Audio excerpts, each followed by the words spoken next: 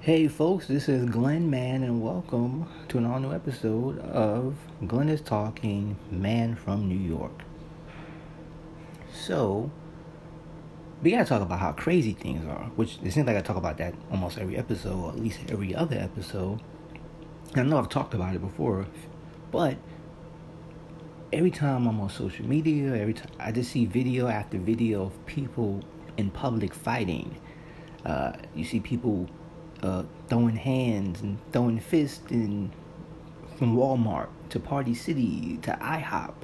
You see people berating retail clerks and other, public-facing jobs. And I've joked about this, but I'm like, maybe one of the unknown symptoms of COVID-19 is that worms are eating people's brains, because some of the behavior that we see and hear every day it's outright lunacy. Like, they might want to, if people do actually decide to get the vaccine, maybe they should give them a free prescription to lithium or Zoloft, or pick your anxiety or anti-depression medicine, whatever, something to get people on track, because this is just absurd. Every day you see it. People are just into this conflict. People are looking for conflict. Why is that? There could be a number of reasons. I think people have taken being combative as part of their identity. You're not going to push me around. I'm going to stand up for myself. I'm going to do what I want to do. People, have just, are addicted to conflict.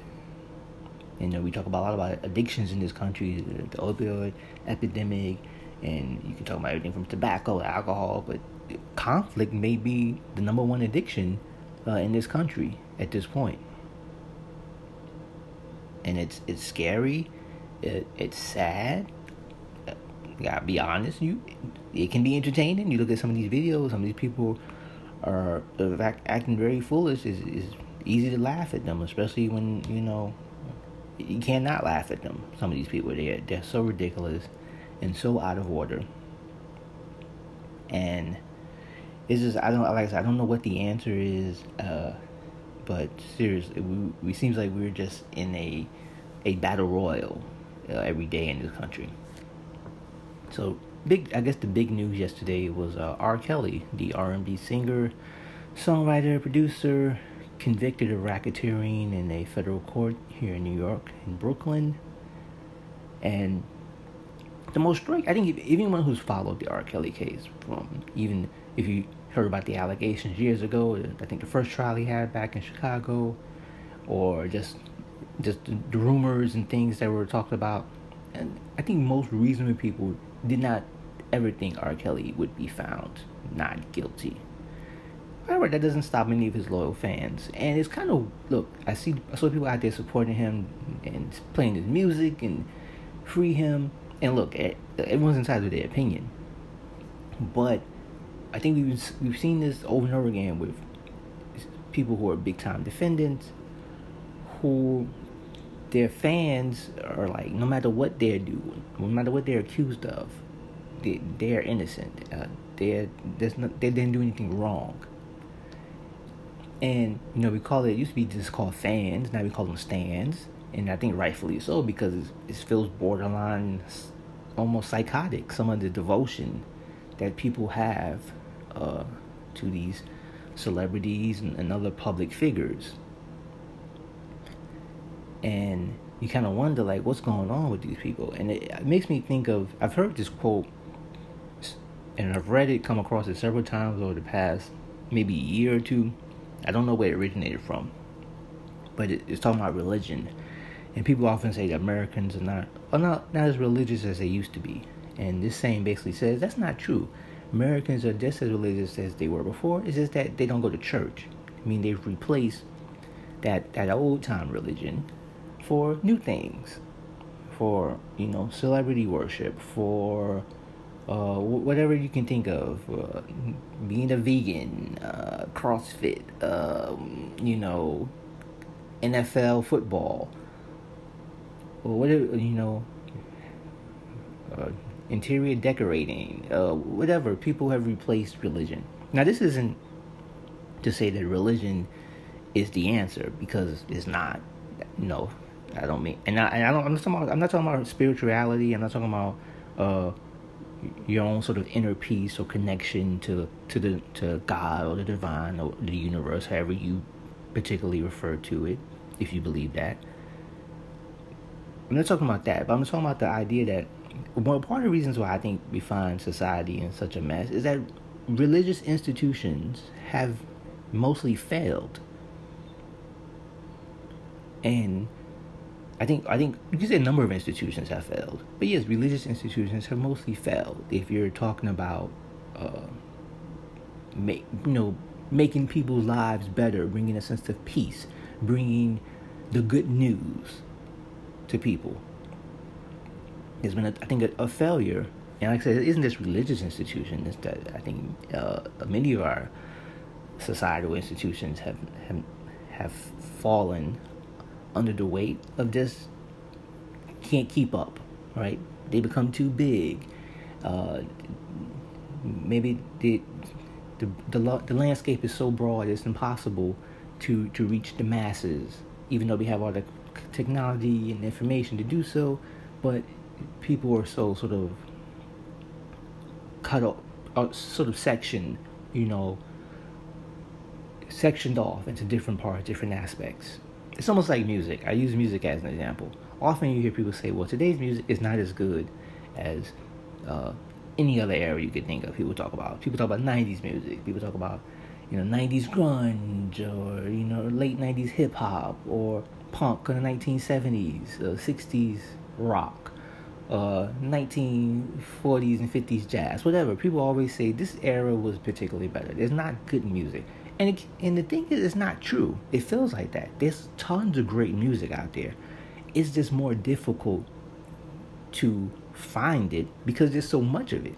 And because there's so many different platforms to get music and to hear music. It's not, the curation and sort of being dictated by just a handful of companies where this is the radio, this is MTV and VH1, BET. These handful of entities which dictate what you hear. And there's so much stuff now that we have access to, but sometimes you don't know you have access to it because you don't have the time, or maybe you don't even want to listen to everything. You want someone to tell you this is really good, listen to this, and you say, wow, this is really good. And I think many of our institutions, particularly I think sort of religious and even sort of institutions that are dealing with social issues, is that people feel disconnected for many reasons. They feel like, oh, they're not talking to my particular case, or I don't know what they're doing because you're not keeping up 100%. You're not fully invested. There's so much going on around you. But yeah, people have sort of replaced church with another kind of worship. And how do we get to something more, how do we get to something more even keel, right? Something where this sort of moves us all to sort of a gathering spot in the center where society can be civil and can work. You look at things now, you're like, wait, Jesus, how does things? Yes, Jesus, right? How does the future look? How do we deal with major issues? How do you deal with 21st century infrastructure and climate change and racism and all these issues that we deal with? Do we have the ability to handle these issues? Yes. Do we have the will, and do we have sort of just any idea of how to get together to form a consensus to deal with these issues? Or is conflict too much of an investment for certain individuals and parties? And by parties, I'm not talking about political parties per se. I'm talking about this interests, different interests, business interests, cultural interests. People that conflict is so profitable, and sort of clout, right? Conflict leads to clout, really. That it's the idea of like having sort of a center place where, okay, here we are, we have all these differences, we have these things, but we can move past those things. There's a saying. Now, I've also said this many years ago. If you really want to understand America, you should watch professional wrestling. And there's a quote from professional wrestling from a very well-known promoter and executive, Eric Bischoff, who said, "Controversy creates cash." And I would sort of paraphrase, say, conflict creates cash. So a lot of people pay off conflict, but I mentioned professional wrestling because professional wrestling is about baby faces and heels, good guys, bad guys, people trying to get over. And by getting over, I mean they're trying to get over with the audience. People who are villains are trying to draw heat, meaning they're trying to get people to hate them. They're trying to get people to boo them. The baby faces are trying to get over as good guys. People can cheer them and buy their T-shirts. And I say, when you understand professional wrestling, you kind of understand society and culture more. Even if you don't want to watch wrestling, even if you have no interest in it, but the dynamics of professional wrestling, if you have any understanding of that, you will kind of understand the state of politics and the state of culture. Because so many entities and particular individuals, all they're trying to do every day is trying to get over, meaning they're trying to draw that audience. Some people do it by controversy. They say polarizing things that they know are going to offend people. And they want that attention, then they can be like, no, why are people so sensitive? So that's sort of the game they play. They're trying to get heat. Then you got other people who try to be the good guys. Now, some of them are good guys, but some of them are just playing that role on social media because they're telling people what they want to hear, because they want to get those cheers, or they want to get, whatever. They're trying to sell a product, or they're trying to, whatever entity they're representing. So everyone is engaged in sort of this almost pre-manufactured drama, which draws on real issues. The issues that are at the source of all these things are real. You talk about the economy, you talk about feminism, racism, sexism, you talk about healthcare issues. All these issues that are at the source of all these things are real. But the way people, and many people often use these for their own sort of self-promotion, to build their name, to build their brand, to make money. And look, hey, you want to make money? Fine. Everybody wants to make money. It's America. But I think it's important for people to realize and just take with a grain of salt healthy skepticism.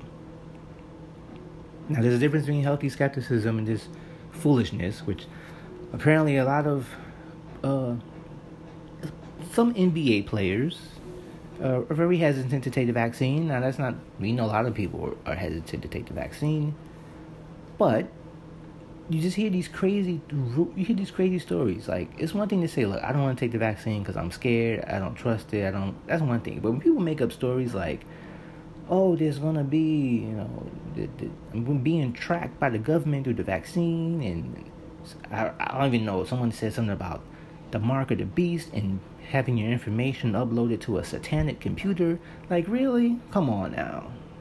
Seriously? Does Satan, do you see him as a tech guy? Really? I mean, come on. But seriously, like, people are just creating these stories, and people who are cheering them on because they're like, yeah, you believe what I want to believe. And you have people who are just contrarians just to be contrarian, not contrarians because, hey, let's take a moment, let's not go with the push of the crowd, let's take a moment, take a second, look at things objectively, make a rational decision. Now, you have people who are just contrarians just to be contrarian because they want to feel special, because they want to feel smart. Because if everyone else is doing something, they have to do the opposite so they can be special. Because they're the only ones who know better.